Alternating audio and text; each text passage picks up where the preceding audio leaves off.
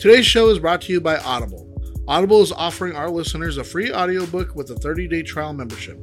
Just go to audibletrial.com/INTB and browse the unmatched selection of audio programs. Download a title free and start listening. It's that easy.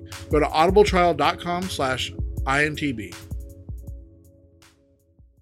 Honestly, they're not that bad.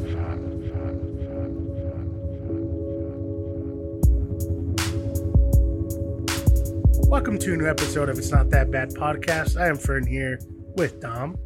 Hey. So obviously, as the world burns, right, with everything going on, you know what? I'm going to take that back. I'm going to say it's not the world anymore. I'm going to say it's mostly United States. Yeah. Maybe Americas, because I think there's high spiking places in South America too. I can see that. Either way, as the United States burns, right, I decided yesterday, I was like, well, you know what? There's a pandemic going on. People don't know how to wear masks. My own family is being weird about it. My sister was like, I don't like wearing a mask. I'm not going to go to the store. And it's like, you don't have to wear a mask to go to the store. You have to wear the mask to go into the store. I have asthma, okay? That means that I'm going to die if I wear a mask. Oliver has asthma, and he wears a mask all the time. My doctor says if I wear it, I'm going to die. You never went to a doctor. Yeah, just a lot of stuff is just like, oh my God, shut up. So I was like, you know what? I deserve some me time. So I took my nephew, and we went to a skate park around 1 o'clock in the morning, aka 115 degrees. Yeah. And boy, was I like, wait, what time was it? Fucking stupid. It's like 1 o'clock. In the afternoon? Yeah. Oh, okay. Yeah, that makes sense. Yeah. I was like, this is dumb. Because there was no one there. Yeah. Well, when we got there were some kids leaving. And then we were there for maybe 15 minutes. Wait, so was it you said it was 100 and what? 115. And that was the temperature just outside? Yeah. And then just think about this. It's exacerbated by that concrete. Yeah. And yeah, so some kids came later and stuff and whatever. But there's no one there, which makes sense. And it was like, fuck. So I knew it was going to be hot. So I had a frozen water bottle I took, and then I took a water bottle. And then my nephew was supposed to have 2 water bottles, but then he was like, oh, I just left them in the car. We don't need it. Oh, my God. Anyways, we get there, it's chilling, right? And it's like, oh, it's hot. Yeah. Right? Uh-huh. But then you got to remember that I didn't eat anything. I barely, I think before we went to the park, I maybe had 2 cups of water, which is okay, but Yeah. So anyways, we go there, he's chilling, asking me things. Yeah, you know this. It's funny too because I haven't been there in such a long time, the wedge. Yeah. That when I remember skating it, I remember it being so much bigger. And I think every time I've been there afterwards has always been spectator from afar. So being back there was like, this is kind of smaller than I thought. I remember the drop-in little bowl area. Mm-hmm. For some reason, I remember that being so much bigger, and I'm like, oh, this isn't big at all. But whatever. I was just like, it tripped me out. So I was like, but this, I remember this little hub area. I remember that being I don't know. It tripped me out. But anyways, but we're there for a good while, right? And I'm like, God, it's really fucking hot. But by this time, I didn't even know how hot it was. I just knew it was hot. And he's skating. He does his scooter stuff. Tries to go back to skating. Kid stuff. And then he ate shit really hard. And he's like, oh, man, that hurt. And I'm like, yeah, you fell. And then he was drinking water and stuff. And he was like, you think, we could come back? I'm like, yeah, we can always come back. He's like, no, I mean, I don't know, later today or tomorrow. I'm like, oh, you want to go? And he's like, yeah, because it's like kind of really hot. And I'm like, yeah. And I told him, I was like, well, I told you, like, that's why I told you if we got up early enough, we could just go to the skate park for like 2 hours in the morning. And yeah, it may be a little bit hot, but it's not going to be this hot, or maybe late at night. But I told him I don't want to go at night because everyone goes at night. It was going to be packed. And he was like, oh, yeah, okay. Yeah, instead of it being 115, it'd only be like 100. Yeah, see, smart. And so he was like, oh, okay, yeah. So we're leaving, right? And like the walk from the car to the park is just right there, right? Normal. But the walk from the park to the car was like, what is this, like 2 miles? Yeah. And it just like I was so drained and stuff. It was like, what the fuck? So we get in the car and stuff, and we're like, oh fuck. And then I'm like, oh yeah, I definitely need to eat. So we went to go stop and get something to eat and stuff. And so literally just we pulled off to like this little park area, and we ate and stuff like that. Whatever, just talking, whatever. That part was nice. But the part where we sat in the sun for half an hour, 45 minutes, something like that. Yeah, that shit sucked. So we went to California over the weekend because like they had already planned to like go out of town anyways. And so they assumed like, well, by July, this should be done, right? Like we should be able to go. And it turns out, oh, ye of not thinking. Anyways, so the thing is, like, everyone, I mean, there was like pretty on top of, like, I mean, for the most part, except, oh my God, Huntington Beach. They were having a 4th of July parade still. And they had like a thing out, like, we're not, like, you don't, like, we're still doing it type of thing. But stay 6 feet apart. But we went, so we went to like, because a lot of the state beaches are closed, but like city beaches are still open. So, or like specific ones are still open. So we went to one beach. We went to Seal Beach, and everyone's pretty far apart and like wearing masks if they're not in the ocean. So like places are like keeping things like under control. But as soon as you get to Huntington, everyone's out and about shopping. Like it's packed. And no one's wearing masks. No one's social distancing. But it's just so weird to go from like, oh, everyone taking precaution to this one section that is like, and I was like, this is worse than back home. Like at least back home, most everyone's like wearing masks too. But no one was where my mom was like scared. She was like, we gotta leave. Yeah, we didn't even stop. We didn't. We were passing through. We were going to stop and eat there. And then just go, because we need to pick up some pies. But we were going to stop and eat there. But then we saw that, like, everyone, like, it, actually, you know what? No, I take that back. It wasn't everyone. It was only white people. They were the only ones who weren't wearing masks. And they're, like, not even, like, trying to be, like, separated or far apart. They're just, like, they're acting as if, like, nothing's, they're like the little dog in the, like, comic strip where it's all on fire and he's like, this is fine. I thought most of California is like closed. Yeah, most. See, we were only going to go. We were only going to go and like to my mom's friend's house, but even she was like taking precaution. We had to be outside, and everyone still had to be like social distance, and we had to wear masks still. But I mean, it was weird because I thought that too. I thought most everything was closed. It turns out it's like restaurants are closed, but they can still have like outside dining. So that's what we did for like Norm's had outside dining. Yeah, but because there it only gets to being like 90 degrees. And I was like, man, I feel so good. Isn't that ridiculous that we think like, man, 90 degrees? We've had that before. Remember one time we went and it was like, someone said something about it's hot, and it's like, it's not, it's pretty good. No, not when you've been in baking weather. Yeah. I think that's something I always tell people too, is like, you got to understand that with humidity, there's some give. Like I get like it feels you feel stuffed and trapped. But with Arizona, like that, like there's good and bad, yeah. But with Arizona, like we don't have that. When we say like we have 115, it's not. It feels like 115. No, It is it's 115, and then it's baking everything around us. So for you, when you're out and it's 90 degrees with X humidity, feels like 110 degrees.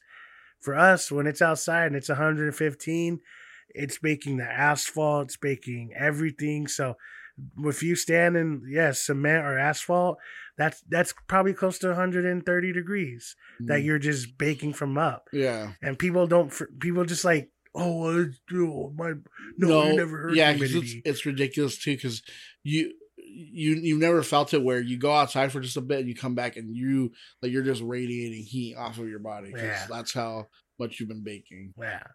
Literally, after yesterday, turned on all the fans and stuff, and I just laid there, almost naked, just like, God, can I just cool down already? Yeah, and like it takes a while to cool down. Crazy. But that's also because I hadn't been out in like, I don't know, 5 months or something. Yeah. But either way, but yeah, I mean, go ahead and go on vacation and support this great country that wants to kill unarmed black people, Dom. I don't support what and hide murders of young Latin women on their bases.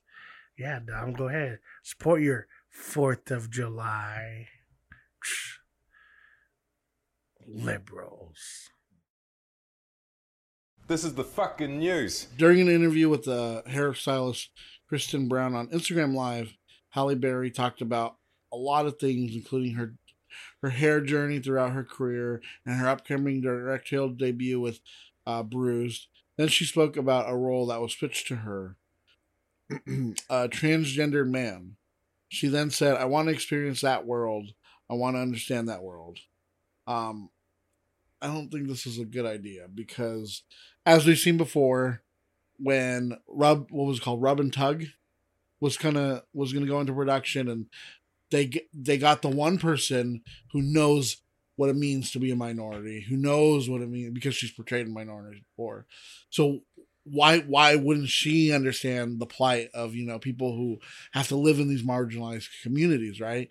By getting the blonde-haired, blue-eyed Scarlett Johansson to play this role, right? That's as marginalized as you can get, right? That's what at least that's what like Hollywood used to think. What was that, like 2 years ago? A year ago? 2 years ago? Yeah, maybe 2 years ago. So now they've learned their lesson now. Instead, you get Halle Berry to do it, right? Because she's from a marginalized community. She's black, so she understands where they're coming from. Wait, is it the same movie? No, it's a completely different one.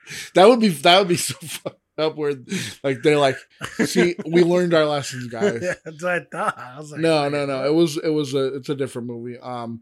But she eventually, after quite a few like huge like backlash on Twitter, which obviously because it's like the same thing that came up with Scarlett Johansson playing a transgender man. It's the same thing that's going to come up when Halle Berry's like, oh, I could play a transgender man, right?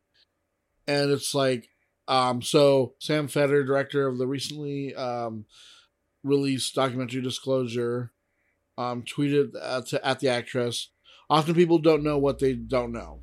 And that's okay. At Halle Berry, please consider watching at Disclosure Doc before performing transness." Because that movie is chronicles the portrayal of trans people in media. Actress Jamie Clayton echoed Federer's sentiment, asking that she watch the documentary and share it. Please fight for us, not against us. Using the hashtag trans is beautiful. Former Survivor cast member Zeke Smith referred to similar situation about Scarlett Johansson. He said, "As soon as possible, can ScarJo's publicist call Halle Berry's publicist and explain how this is going to go down? Because from this little snippet, Miss Berry should have nothing to do with representing our community." Halle Berry didn't waste any time to make things right, which literally, like, I think a couple days later, she went on and like apologized and said she's no longer considering the role. If you're playing a role where there is a trans woman or a trans man, that's what it is, right? Logic says, why not have someone who is a trans woman or a trans man in that role? Yeah. Right? Yes. And I think that sentiment, it's frustrating to them because it's like, it's so simple. Like, if you were going to say, we need a black man to be in this role, this is a black man, right? Ryan Gosling. Yeah. Well, what if we just tan him up a little bit? Yeah. That's what it feels like to them. It feels like you wouldn't do that with them, right? I mean, but it's also like that same question of like when you have a character who is like Down syndrome, right? You wouldn't want some actor to just come on and like act like that's messed up. Instead, you get like, which we've seen that there are actors with Down syndrome and they do a pretty good job. And so that's what I mean is like, it's that same idea of like, well, what do we do? Like, who do we get for this? Oh, well, I hear Halle Berry's a really good actress. She won an Academy Award. She's a person of color and she's won an Academy Award. Well, we can pat ourselves on the back because she can play a trans man too. See, remember Hilary Swank did it in that one movie. Yeah, I feel like it's such a simple thing to get right. Like I get, like, you know, like if they get like some girl to kind of like to play like this person that's normally like a man or something. Oh, and they like gender swap? Yeah, like I feel like Hollywood thinks that's the same thing, where they're like, yeah, see, because look at this role was going to go to a guy, but instead it went to her. So, I mean, why couldn't Halle Berry play this trans man on? That's basically the same thing, right? A trans man is the same thing. Yeah, I feel like that's kind of what they see it as. But I mean, we've talked about this almost since the beginning of our podcast. Yeah, where the trans community in Hollywood constantly comes out and says, "Hey, we exist. You know, we could do these roles if you gave us the chance." Yeah. I mean, they're constantly saying that. Yeah, I mean, look at within the last year or so, like you said, we got Dispatchers from Elsewhere. What's her name kills it in that. Look at Euphoria. Yeah, that was a good one. I mean, when you give these people the opportunity to do so, Assassination Nation,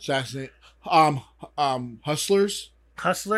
When you give everyone the opportunity to do this and show like, hey, yeah, we may be trans woman and trans man, and maybe that's not, you know, we're not the Mel Gibson you're looking for in this role, but we're still able to play all these other roles. Yeah, that makes sense, right?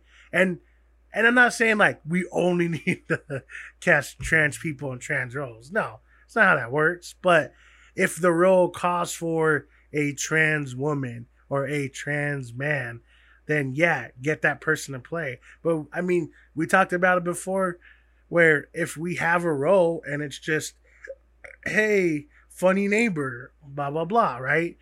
Yeah, that role could go to a trans person too, but most likely it's not going to, because Hollywood doesn't feel like, oh well, they could be B characters, but they can't be those B characters. Yeah, I feel like for some reason they want them to be like, see, they're empowered. Like that's what the kind of character has to be. Like in Spider-Man, like they do a pretty good job where they have a trans character, but you wouldn't even know that they're trans because it's not like, you know what I mean? Like the kid, like they're there with the other kids. That's normalized. No one has to point it out. It's like, it's normal. Like, you know how like in real life, it should just be like normal, but for some reason everyone's like, or there's certain people who are like, wait, you tell me that you're trans, that means that now I hate you. It's like, but we were really good friends before. yeah, but that's before you told me. God. Yeah. And I mean, as dumb and silly as some of this shit sounds, like that's the reality. Yeah. Like it's the reality that the idea of, hey, let's just cast this type of person. And like I said, it makes sense all over the board, right? Where it's like, oh, you want a Native American guy to play this? Get a Native American guy to play No, Johnny this. Depp. God damn it. Isn't he like some Indian? Yeah, so it's the same. And it's stuff like that where it's like, yeah, why is it so hard to say? You know what I mean? And I don't know. I mean, we covered this before. We're probably going to cover it again. Yeah. But yeah, just the idea that it seemed like Hollywood was like, well, we tried this before with Scarlett Johansson. It didn't work. We get it, right? We get it, right? So what if we tried a woman of color? I mean, those are in right now, right? Yeah. Yeah. Black Lives Matter. See? See what we did We're there? going to get no backlash from this. And they're like, oh, what do we got to do? Cast trans people in trans roles. Oh, no, you're asking too much. That's honestly what it feels like. So Yeah. I've honestly, yeah, we get it. We feel for them. It's like, imagine being in a community where you're constantly saying like, hey, I'm here, give me a shot. And they're like, no, but good try. So Universal has decided to push Candyman to October and delays Blumhouse's Halloween Kills to 2021, which, to start off with, I think is actually maybe like a better move because Candyman was supposed to come out September 25th this year, and I think Halloween Kills was supposed to come out in October this year. But I think it works out a little bit better because I think Candyman should have been released in October anyways. I get like releasing horror movies whenever, right? But like I feel like the perfect time to release it is like October. Like, yeah, I guess September, like the end of September works, but like in October it's like people that's what people want to go do. Like they're like, hell yeah, I want to go see some scary movies. Put on Boys Don't Cry. I mean, well, we did talk about this before with certain movies being released certain times where horror movies come in like a larger variety now. So we could watch a movie like Underwater, which is a horror movie, and it coming out, early in the year. It's like, yeah, it's fitting. Yeah. But then you get a movie like a It, right? Coming around. That's perfect for like the Halloween season, the late Septembers, early Octobers. That's the movies that you want to people to go see around that time, right? I mean, it'd be weird if Halloween, the movie, was released in like, oh, here's May, here's your new Halloween movie, and it's like, but you could just waited to Halloween. No, we don't do that no more. Like, you know what I mean? Like you say to them, they're like, God damn it! Like, why did I think of that? So yeah, I mean, of course, movies can be released whenever. There are some movies that I feel like deserve to be in that time frame, and honestly, yeah, a Candyman fits that, right? A literal boogeyman around Halloween time, that's perfect. I think with something like a Get Out being released earlier in the year, that worked, right? Same thing with the Us, that worked. But when you take something like this where it's like, it's a literal boogeyman. Yeah. Like it fits for October. So that's not really a negative thing. No. I think that's more of like a fitting thing. Yeah. Especially because like, I mean, I think Candyman is like getting everyone hyped enough for like, I think that's when movies will eventually be back in theaters. It's so crazy to think like when all this started like August and September, that all seems so far away. And it's like next month is August. It's just crazy that we just didn't just like, I don't know. the whole thing is stupid. But yeah, so now Halloween. So it'll be Candyman this year, Halloween Kills next October, October 14th to October 15th, 2021, and then Halloween Ends will be October 14th, 2022. But I feel like that gives you a more spread out like hey guys, like this, like especially for Blumhouse, it's like, hey, you got sure things for a few years. Because they're not doing Candyman, are they, or are they? I don't know. I don't think so. Oh, thank God. Disney reveals details of the upcoming sequel to Tron 3. I don't know if it has a title. I know it was once called Tron Ascension, and it was rumored to be starring Jared Leto, and that Daft Punk could be coming back. But Disney music executive Mitch Lieb provided a progress update to the threequel. He said, "We've got a great script. I mean, a really phenomenal script that we're really excited about. Whereas the timing wasn't right to have done it years ago, I think we feel like the timing is right now. And I feel like we've learned a lot of lessons from the last movie. And that the movie is being considered for Disney Plus, which kind of makes sense because they have been pushing Tron more in their parks too, because they built a whole like Tron roller coaster in Epcot. But anyways, I honestly didn't think the second one was terrible. I thought it was pretty good. You can kind of see where like this is where they were starting to do like de-aging, and yes, maybe the de-aging doesn't look that great, but like at least they like tried. Like I don't know, like, and the storyline's not terrible. Like it's his son, and he's like basically they're looking and stuff. Yeah, have you seen it? Yeah. Okay, good. Because I was like, am I the only nerd who's seen it?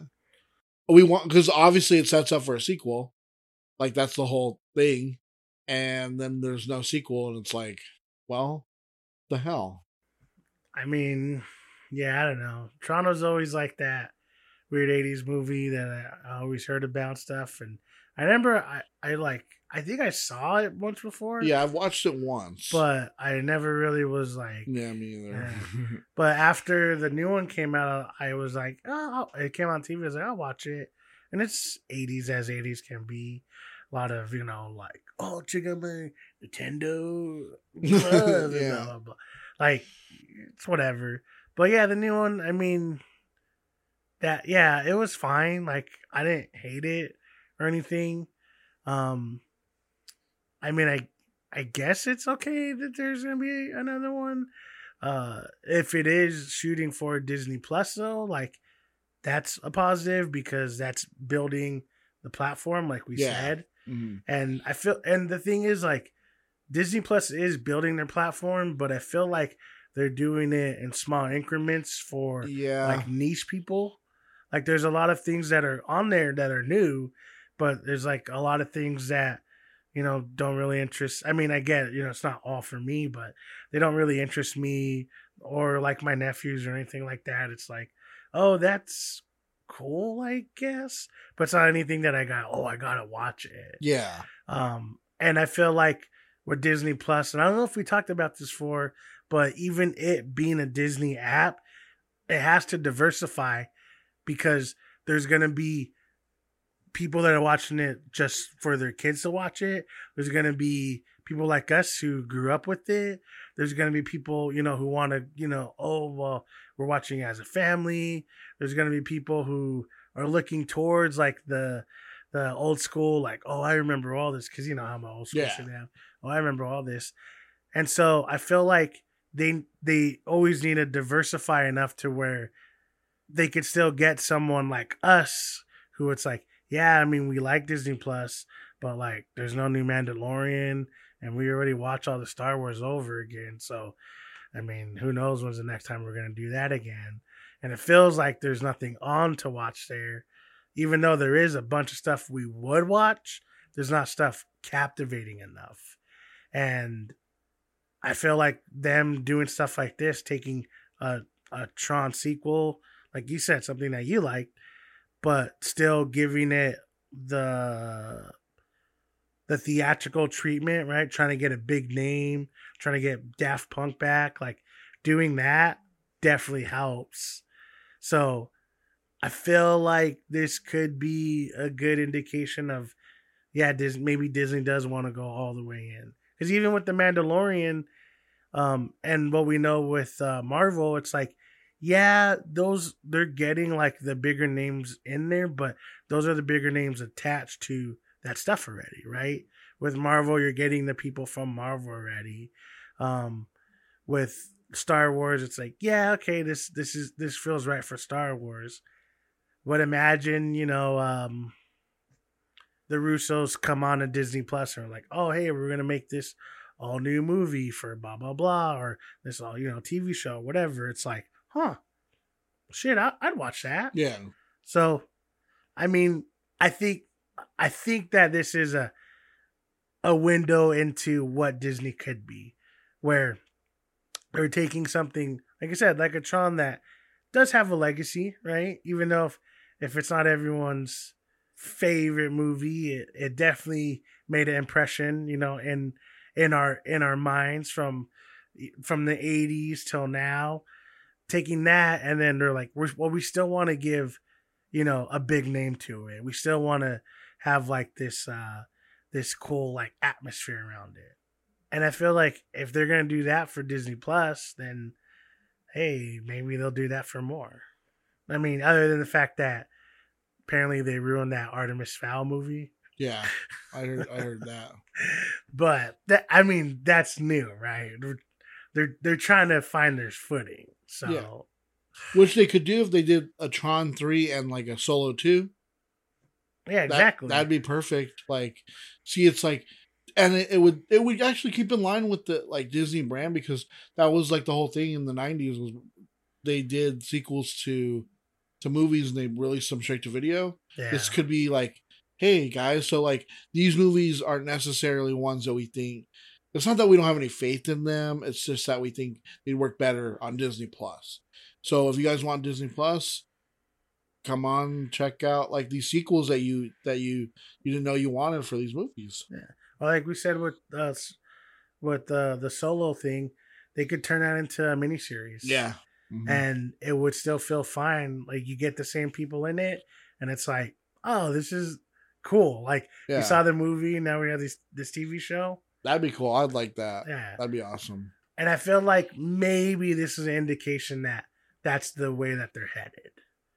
But I mean, with most things that we talk about, it's like we're not going to know until later. But I will say that for a lot of times when we talk about this stuff, we seem to get it somewhat close. So I really am hoping Disney's like, hey, what if, because we're Disney, what if we actually did give like budgets to these things that aren't just Star Wars and they aren't just Marvel, and they're like, interesting. Wait, but they aren't Marvel or Star Wars? No, but yeah, honestly, that's cool, I guess. But I think that, like I said, for me at least, I watch it, but I think I'm more hopeful that this is the right step of like, hey, we need to do this with everything we do. Welcome to An Evening with Beverly Loughlin. There's an event tomorrow night at the hotel. An event? Remember the man in the plaid hat? Mr. Beverly. Beverly's a woman's name. No. It is a Scottish woman's name. I don't know what this event is, but Lulu's gone missing. Drive! Can anybody hear me? I'm trapped under the ice. Who is Beverly Loughlin? Let's do this. Are you trying to rob me, mate? Run, go! Although I don't know quite what's going on, I'm having a great time, Lulu. And you nailed it with these cheesy onion rings. I need you to protect me, okay? Yes, I can do that. Good. The mystery of Colin is deepening. Go deeper, if you dare. Good luck, everyone.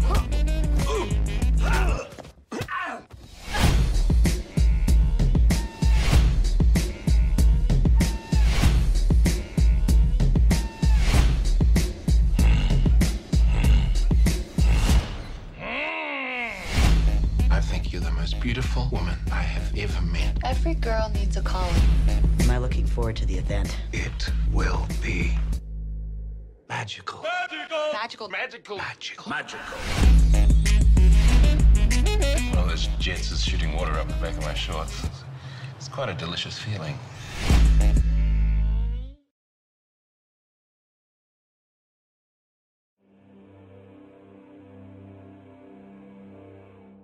An Evening with Beverly Loughlin is an American-British crime comedy film directed by Jim Hosking. Lulu Danger, played by Aubrey Plaza, is a waitress in a coffee shop managed by her husband, Shane, played by Emil Hirsch, in a small town in the early 1990s. One evening while watching television, Lulu sees an advertisement for a mysterious upcoming live show to be held at the town's hotel called An Evening with Beverly Loughlin for one magical night only. Meanwhile, Shane becomes incensed when he learns that Lulu's brother, Ajay, has more money than him and that he keeps his life savings in a lockbox at the spice store he owns. With the help of his dim-witted employees, Carl and Tyrone, Shane steals the lockbox, though Ajay quickly recognizes Shane as the culprit. Later, at the laundromat, decrying his situation, Ajay meets a drifter named Colin, played by Jermaine Clement, who offers to retrieve the lockbox in exchange for $200. Colin goes to the Danger household, where Lulu catches him snooping outside and mistakes him for a friend of Shane's. Colin pulls a gun on Shane and demands the lockbox, but when he panics, Lulu takes charge of the situation, taking the gun from Colin, retrieving the lockbox, and forcing Colin to drive her to the hotel. Beverly, played by Craig Robinson, checks into the hotel along with his sidekick, a Scottish man named Rodney, played by Matt Berry. Beverly and Lulu immediately recognize one another, though Beverly, who appears to be subverbal and communicates only through a series of grunts, does not indicate this to Rodney, who harbors secret homosexual feelings for him. Behind Rodney's back, Beverly attempts to arrange a meeting with Lulu by sending a letter to her room, but Rodney intercepts it and drugs Beverly. When Lulu arrives to meet Beverly, she instead finds Rodney wearing synchronized swimming makeup and tells her not to come between him and Beverly. On the night of the show, Beverly apparently falls ill and the event is postponed for 24 hours, only to become postponed for another day as Colin, Lulu, Beverly, and Rodney all jockey for one another's affections, and Shane arrives at the hotel in search of the lockbox. Later, demanding to know the reason for Lulu's fixation on Beverly, she confesses that he was her poetry professor in college and that he left his wife for her. In the midst of the affair, he apparently drowned while the pair were on vacation, an event which emotionally destroyed her. Lulu, Colin, and the other guests gather for the show, which turns out to be a simple musical revue in which Rodney and Beverly perform whimsical Scottish folk melodies. Beverly suddenly becomes articulate, singing in an incongruous alto and regaling the audience with stories of his time visiting Scotland. Addressing Lulu, he gives a heartfelt speech about the nature of a lost love, apologizing for breaking her heart, and telling Rodney that, while he loves him as a friend, he has no romantic feelings for him. The event ends when Shane and Carl crash the show while Lawrence steals the lockbox from Colin's room. A fight erupts between Colin, Shane, Carl, and the hotel security. Following Beverly to his room, Lulu demands to know why Beverly faked his death. Beverly confesses that the decision was impulsive and that he didn't really have a reason. He further admits everything he says on stage is similarly impulsive and that he's unsure he meant anything he said. A heartbroken Lulu leaves. Lulu and Colin meet in the hotel bar, where Lulu tries to make amends for her treatment of him. When F.R. David's Words begins to play, a song neither have heard before, Lulu invites Colin onto the dance floor, and the pair share an exuberant dance that ends with her jumping into his arms. Later, they return to their room to have sex, but Lulu falls asleep while Colin undresses. As Colin gets into bed, Lulu wakes up and the pair tell each other, "I love you."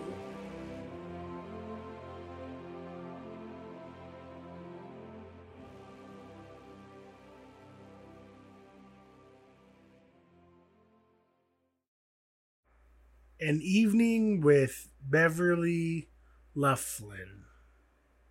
A movie that we saw. Yeah. A movie that was filled with Many a Great People. Oh yeah. A movie I would like to know what you thought about, Dom. As soon as I started watching this movie, I think I was hooked because it's very distinct in its acting and its writing and just like everything about it. I was sitting and watching it, right, and like there, because it's obviously supposed to be a comedy, because like you can tell with like certain actors, like they're just a little outrageous, but even just little things that they do, and the one guy is like, he's showing them the dance and he's like, this is pop and locking, and he's like not even doing anything, and just the way that they interact with each other, and I love that, like, in order to disguise themselves they put on like wigs, and it's like, oh, that's enough. But it's not like I wasn't like laugh out loud like ha ha ha, ha like the whole time, but it's just like little things that I think got me, and I was wondering if it was like Jared Hess, but no, like when I found out at the end, I went and looked it up, and I was like, no, he didn't like have anything to do, because it kind of felt like one of those, like a Gentleman Broncos, or if David Lynch directed a comedy, I feel like it would kind of be like this, where things are just a little off, but it's like, it's funny, but you're like, is that supposed to be funny? Because the characters, like, it's just, but, or is that just how it's like, because it's set in like the early 90s, is that just how they are?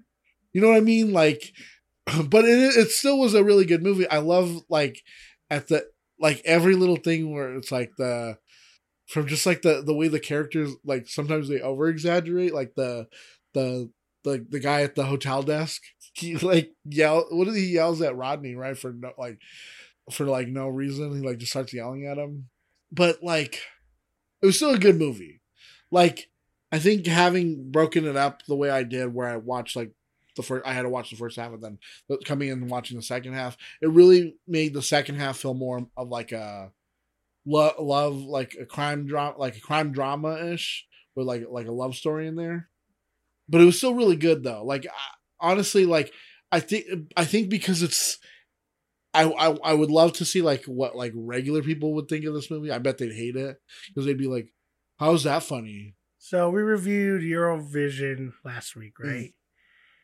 And that movie was good, but that movie was good as like an overall story. Yeah. I mean, it had great music. Oh yeah. Obviously it had comedy, had like a through love story. That was good for that. But with this movie, for me at least, like, this movie was way funnier because, yeah, you're right. Maybe you didn't laugh at everything, but it was waiting for the laugh to come. Yeah. The setup. I think that's what it was. The weird, awkward, well, okay, well, what's gonna happen? Like, even before anything funny, you're like, what the fuck? I go, what's got, huh? You know what I mean? Like, there's always that like build up to the funny part. That's always hits harder for me. And I mean, makes sense, right? You have Jermaine Clement in here playing this fucking weirdo, and like you introduce him as like this badass, but really he's like a weird virgin. And what I love about his character is that like he tells the story about like how he got his name, right? And like, oh, like my grandma would give me treats if I made a doo-doo. Yeah. But then at the very end he talks about like, yeah, and then she was killed when someone hit her in the head with a hammer.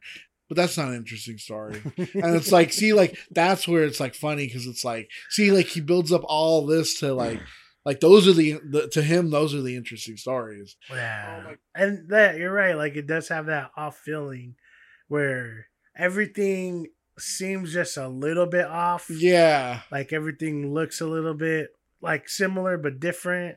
It just has that like off-putting type of thing. But still, like, for the most part, everyone was played pretty straight. Mm-hmm. But it was funny because of it. Yeah. It was funny because Matt Berry was a scorn lover that didn't even have him. You know what I mean?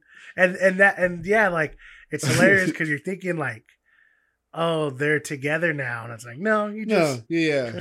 He's just like his like really good friend. yeah. And what I love too is when she goes to the pool to wait for Craig Robinson, and he just swims, and Matt Berry swims up, but like in full makeup. Like you didn't have to do any of that, but he did. Just to tell her like back off. Yeah. And then he just swims away.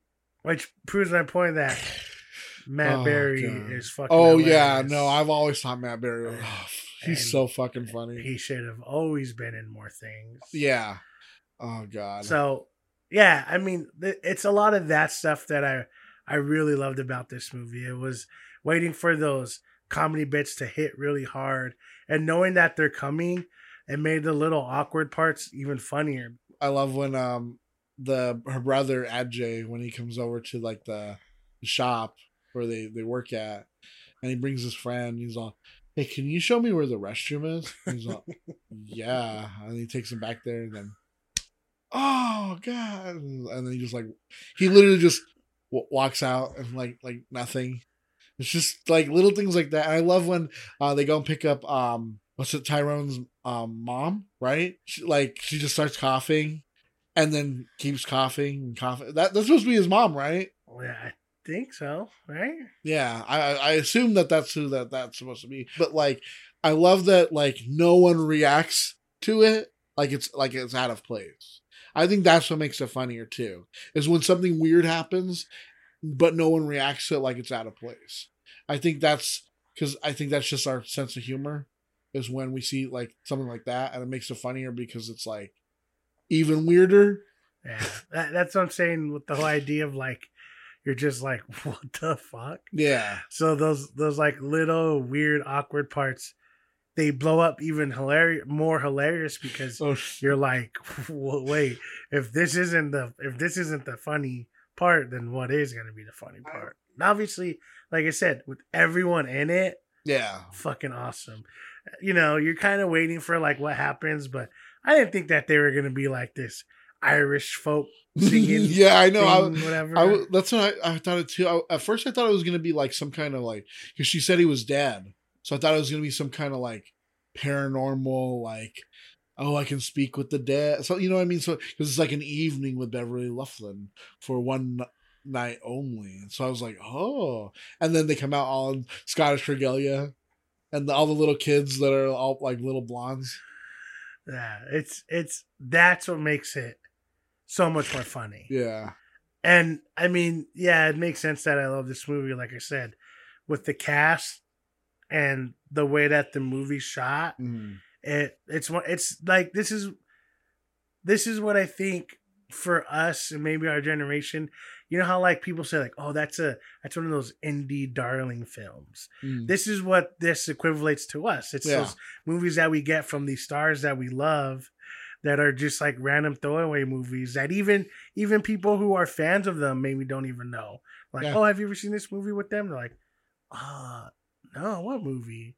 Oh, and it's and like, you never seen this movie? Oh, you're a fan of. You say you're a fan of Aubrey Plaza.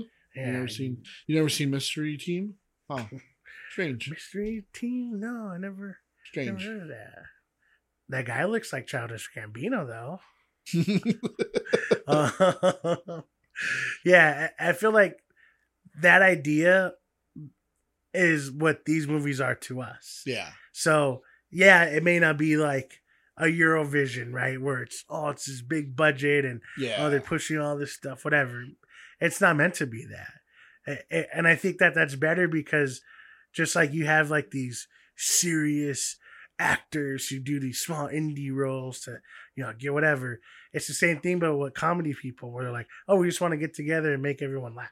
Yeah. We're making these movies. So, but it just goes so we could get a Matt Berry, a Jermaine Clement, a Aubrey Plaza, Craig Robinson in one movie. It's like, yeah.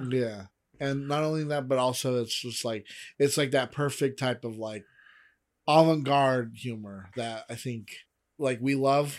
If you're into these type of movies, then you kind of get what you're gonna get out of this movie. But I will say I didn't think that this was gonna be like this exactly. You know what I mean? Like, Yeah.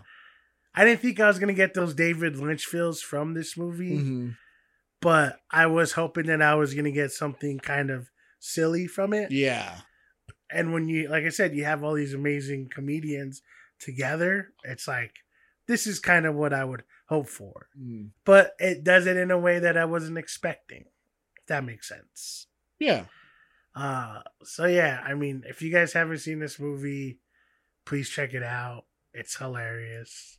Yeah. I mean, it is hilarious. It is. Don't let the first couple of seconds fool you.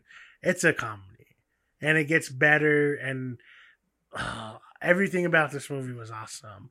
I loved it, and I hope all these actors and stuff you see, like, oh, this guy is hilarious, whatever. Like we said with Matt Berry, he's someone that if you're into comedy, especially outside of the U.S., and you probably know him. Oh, yeah. If not, you're probably barely introducing to him.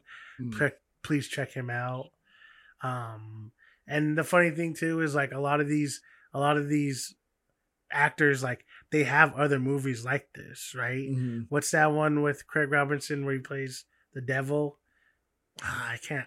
Anna Kendrick's in it, but he's in, like, that's the same thing. It's like a small budget kind of comedy apocalypse type of world, and it's hilarious. I mean, obviously Aubrey Plaza has been just been in so many, like, smaller films and stuff. So please, just, if you haven't watched this, check it out. It's hilarious.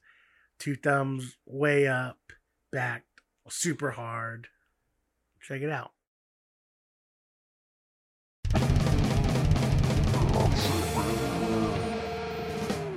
Shia LaBeouf's new movie, the crime drama The Tax Collector, isn't expected to be released until August, but it's already causing some controversy. The trailer for the latest film from director David Ayers, who also helmed Street Kings, End of Watch, and Suicide Squad, promptly led social media to ask why LaBeouf is brown-facing. So Ayers himself appeared to respond, but his answer didn't really, like, stop any kind of debate. He said that he grew up in the hood, even though he's white, because Chicano culture is inclusive. So still, his comments sparked conversation about whether a Latino actor should have been cast instead of LaBeouf, where there's also talk about whether LaBeouf is in fact the lead. In the trailer, LaBeouf is the actor featured most prominently, and he plays the character mentioned in the movie title. But actor Bobby Soto, who is Latino, is often alongside him and also featured on the movie poster. This is what David Ayers said. Really important answer. Shia is playing a white boy who grew up in the hood. This is a Jewish dude playing a white character. And then, did you see that, like, Shia LaBeouf actually got, like, tattooed and stuff for the movie? David Ayers said, yeah, he's like, I grew up in the hood. I'm a white boy. Chicano culture is inclusive. I've seen whiteys, Asians, blacks. I'm surprised he didn't say blackies. Filipinos, all putting in work for the hood. It's part of street culture, And then he went on and on. You just told them it ain't a cop movie, and Shia is playing something very specific, not brownface. If the first question is, do I think it's bad he's playing brownface? Yeah. He's not. He's just playing himself, but someone who grew up in the hood, which we do see a lot, and we do see a lot in the movies.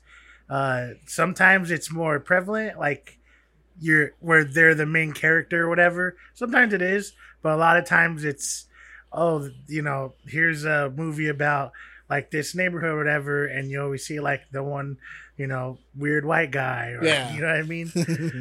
Or, like the Asian guy who grew up with, like, Mexicans and stuff. We do see that a lot.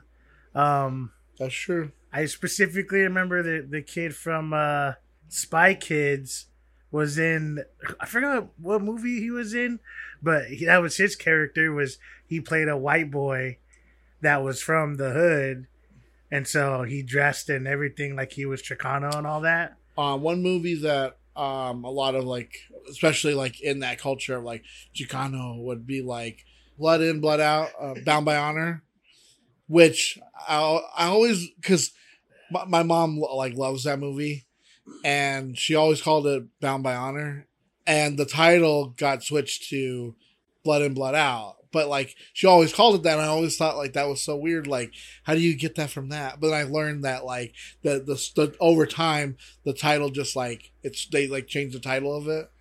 But yeah, I mean exactly like, and that's a movie especially with a lot of like more Chicano people. Mm-hmm. That's like their Boys in the Hood. Yeah, exactly. And so it is. And so like we've seen this before. Mm-hmm. I mean, I haven't seen the movie, so I don't know if it is racist or not. Yeah, that's true. But from what I've seen, I don't think it is. But the movie could prove me wrong. But if you're asking about like or culture appropriation and all that stuff, yeah, that's always a fine line to walk because we see it a lot where it's acceptable. Yeah, because of circumstances, and then also just because of your circumstances doesn't mean you get to automatic, like just because you were born in like Southside Chicago doesn't mean like, oh, I could say the N-word, and it's like, no, you're really white. You know what I mean? Well, okay, so one person said, oh, hey, another movie with Latinos and blacks and glorified gang culture on steroids that reinforces stereotypes and fears for white folks and promotes the cop mentality that it's a battlefield out there. Sigh, Hollywood, come on. We don't need this right now. One person said, why is Shia LaBeouf imitating like a Cholo accent? Why did the white director say he studied a real-life Cholo so he gets a pass? Stop making movies where Latinos are always drug dealers or gangsters. We're more than that. I mean, the whole like glorifying gang and all this stuff, whatever, which is true, right? Especially when it's coming from white director. But the thing is, that's always going to be a part of, I guess, this like Hollywood mentality of like what is a gang and stuff. Because yeah, every once in a while we'll see something like The Town, where it's like an Irish gang, right? But the majority of the time it is, and I'm not saying that's bad, but there's even people of color who write these stories about this stuff. Yeah. And a lot of times it is like, yeah, that's what I grew up with, it's what I know, and it's like, okay, that's cool, but do they get a pass because of it? Shouldn't they also? True. I mean, if you want to hold him accountable for being like a naive white guy, then why don't you hold other people accountable for saying like, well, if this is stuff you grew up with, wouldn't you want to promote something else, be different, show change? I'm not sure that's exactly what like Common has a show. I think he works with Showtime or something, and I haven't watched it, but I think that's kind of what he does. He tries to like, it's kind of like a drama about Chicago and stuff. So he probably has some stuff in there, but I think it's more about like the beauty or whatever. I forgot what it's called, but like you have something with 50 Cent, like how produced. God, I can't remember that show. It's on Stars. I watched it a bunch with Junior, but I mean that's what it's about. It's about like crooked cops and gangs and stuff like that, and it's like, I'm not saying he shouldn't be able to, and I'm not saying that that's something that shouldn't be shown, but if you want to bring that conversation up, you have to bring that conversation up to those people too. Obviously, white directors and stuff need to talk about that too, because we've seen not only that, but look at war movies, how they treat war movies, and they go to certain countries and it's like, oh, see how dirty and dangerous it is, and it's like, that's not how the town works. That's not how this looks. Or the reverse is like whenever they show America in like a World War II picture, it's always like, we're the good guys, we're here to save everybody. But really though, there is a lot of those conversations that we need to have, but it irritates me, especially being someone of color, when people bring that stuff up and it's like, but you won't bring that up in your own community. You won't bring that up. That's true. You know, you don't bring that up whenever everything seems fine and dandy. You don't want to talk about it, but whenever something irks you the wrong way, then you bring it up. And I'm not saying like, yeah, David Ayers gets a pass. Like I said, I haven't seen the movie. I don't fucking know. But that's something that I've always heard and I've always seen, and it's like there's a hypocrisy there. Yeah. So when anyone brings that I mean, not talking about like the brown or blackface or anything like that, right? Where you're trying to appropriate anything. I'm just talking about how they easily tie all this stuff together, and it's like, well, then unpack it and let's change it as a community, as a whole. Yeah. It'd be like if there was some TV show out there made by Native Americans, and all their thing was like showing how they were like drunk all the time and, you know, this and that, right? And it's like, yeah, I mean, it would make sense to an extent because that is a reality, right?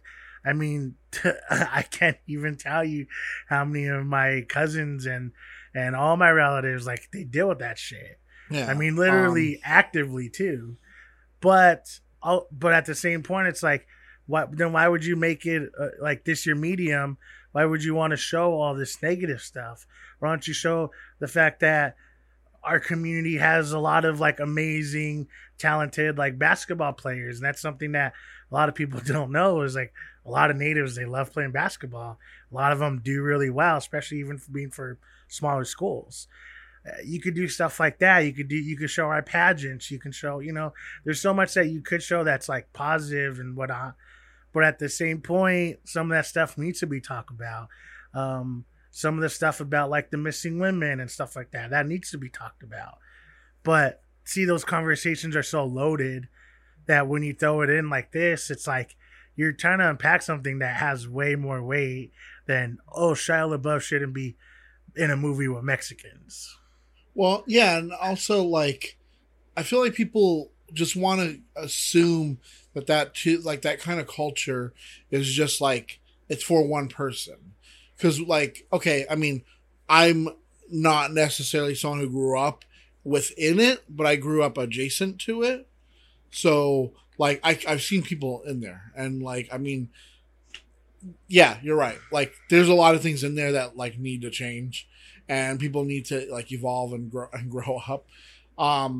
But, yeah, you're right. It's like, I feel like just because you're one ethnicity doesn't mean you can't write for other people. Like, isn't that the whole point of like writing and storytelling is to be able, we do need to hear the voices of like people from that culture, but like at the same time, like, hey, like, let's also talk about other cultures too. Yeah.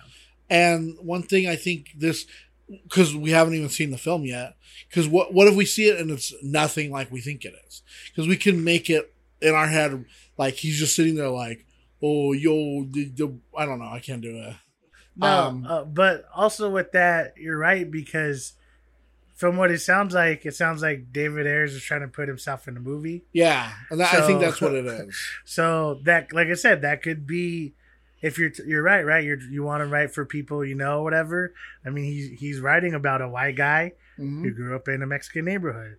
But I think my point though is like, I feel like creators can tell like stories. Look at M. Night Shyamalan. He never tells the point of view from people who are Indian American, right? Never. It's so weird that that all of his movies are about like white people. But like also a thing about cultural appropriation is it's like bringing that up too. Before, like, I was always 100% like, yeah, you know, you can't do that. Until you realize that you can't speak for a whole community because a whole community doesn't always exist in one place, like Twitter. For instance, the Chicano culture, right? Like, they're saying that's fucked up. But do they know that in Japan, that's actually really huge? Yeah, there's people. There's people in Japan who they love Chicano culture, and yeah, it does look problematic because they dressing like them and they have the lowriders and all that stuff. Exaggerated, like yeah, but I mean, it is, but it isn't. But at the same point, it's because they fell in love with something, and that's their way of showing appreciation. And a lot of Mexicans who've seen that, they're like, I think that's actually really cool. Yeah. Another one is, I can't remember if it was Hindi or if it was Chinese, but there was a big thing about like wearing a certain dress out here, right? And a lot of people were saying that was, that's wrong or whatever. But then the people from like, where I can't remember if it was from like India or somewhere, or maybe Chinese or China or something, but they were saying like, you can't speak for us. Like, yeah, you guys are Asian American, and some of you guys are, from actually Asia that are bothered. But over here, like, we think it's amazing that our the way that, these style of dresses has made it to Western culture, and people find it beautiful. Yeah. And when when you hear stuff like that from their quote unquote motherland, it does make you think. It does make you feel like, maybe it's not always the way we see it. Yeah. It is different when it's like these white people always dressing up in like native guard, right? Yeah. And it's like, but you guys aren't plain Indians. Stop dressing like you're from a plain Indian tribe. And it would be completely different if Shia LaBeouf just walked up on set and was like, they told him he was playing like maybe some guy who's half Mexican, right? And they never told him to get the tattoos like that. And they never told him like to get in that like culture, right? It's like, no, you're just playing some guy who's half Mexican. And he's like, no, I say I'm from the hood, East Los. I mean, to be honest, this whole thing is loaded because we don't really necessarily know. Yeah. Like it's one thing to speak about Scarlett Johansson taking over a trans role, because that's easy. She's not trans. She's not. No, I'm 1/4 trans. Or I actually grew up in a trans household, so like I'm basically trans. Like it's nothing like that. It's black and white. It's, hey, you're not a trans person. We need someone who's a trans person in this role. That's where it's fucked up. Yeah. Right?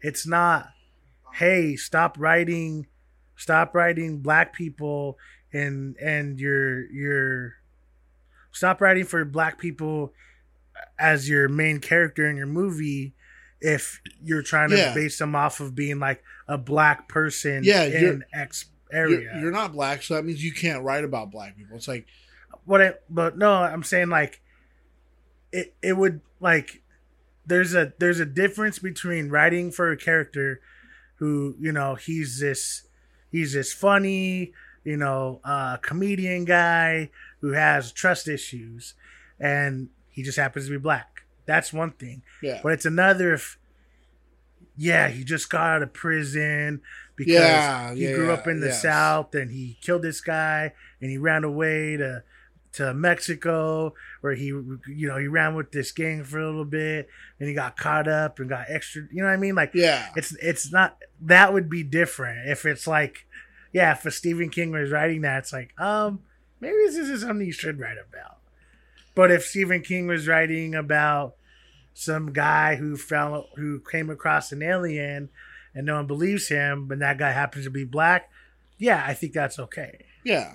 As long as you're not writing for that character saying like, oh, then he went home and he ate a bunch of fried chicken and green beans. It's like, okay, now you're fucking don't forget the racist. Kool-Aid.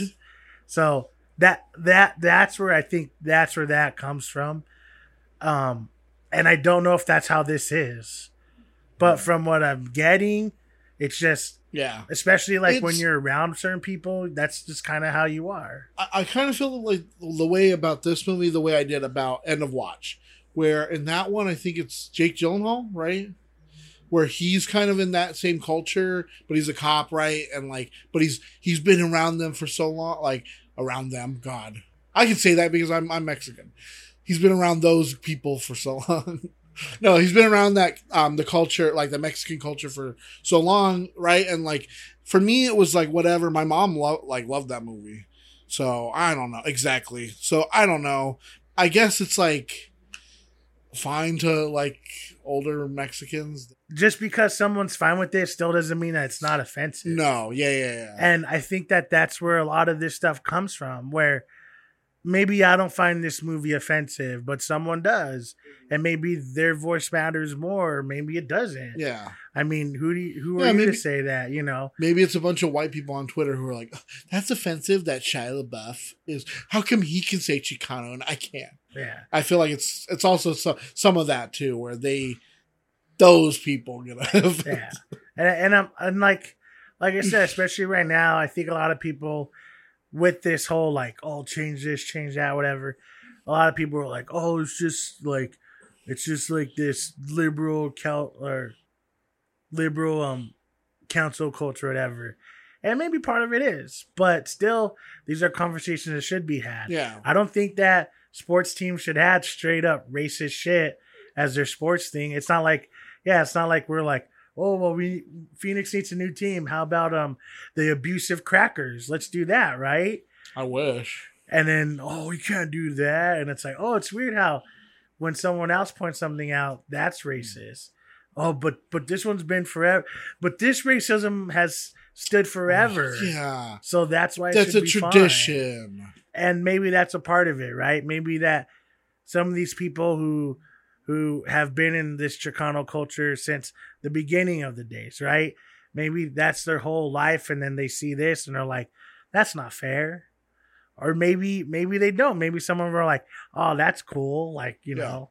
I'm pretty sure if my oldest brother saw it, he'd be like, yeah, badass. Like I said, all this is loaded, but yeah. I mean, until the movie comes out, we won't know. Oh yeah, it's very loaded. So until then, we'll just say thank you for listening. Yes, thank you. If you want to go ahead and follow us on any of your streaming services, please do so. We are having some technical difficulties with YouTube, but if you want to go ahead and find the link in our show description, please do. Or you could follow us on any of our social media. It's INTB_podcast for Instagram and Twitter. Or you can email us directly at intbpodcast@gmail.com. And you can let us know, do you find any of this shit offensive? Do you think it's fair that Shia LaBeouf could play a white guy who grew up in a Mexican neighborhood? Yeah. Or did you see An Evening with Beverly Loughlin? Or what do you think about anything else we talked about, like Halle Berry or Tron or? Yeah, what do you think about Halle Berry, huh? Yeah. What do you think about Halle Berry? Yeah, go ahead and DM us, you can message us, email us, tag us, whatever. We'll get back to you because it's fun too. Yeah. And as always, remember to wear your mask. Yes. Especially here in Arizona, because we did hit #1 again. Woo! Woo! #1 worldwide. #1. Oh fuck! Wait. Yay! So, wash your hands. Yes. If you have gloves, wear them. Yeah. Social distance. But until then, guys, be safe. And as always, remember, it's not that bad. It's not that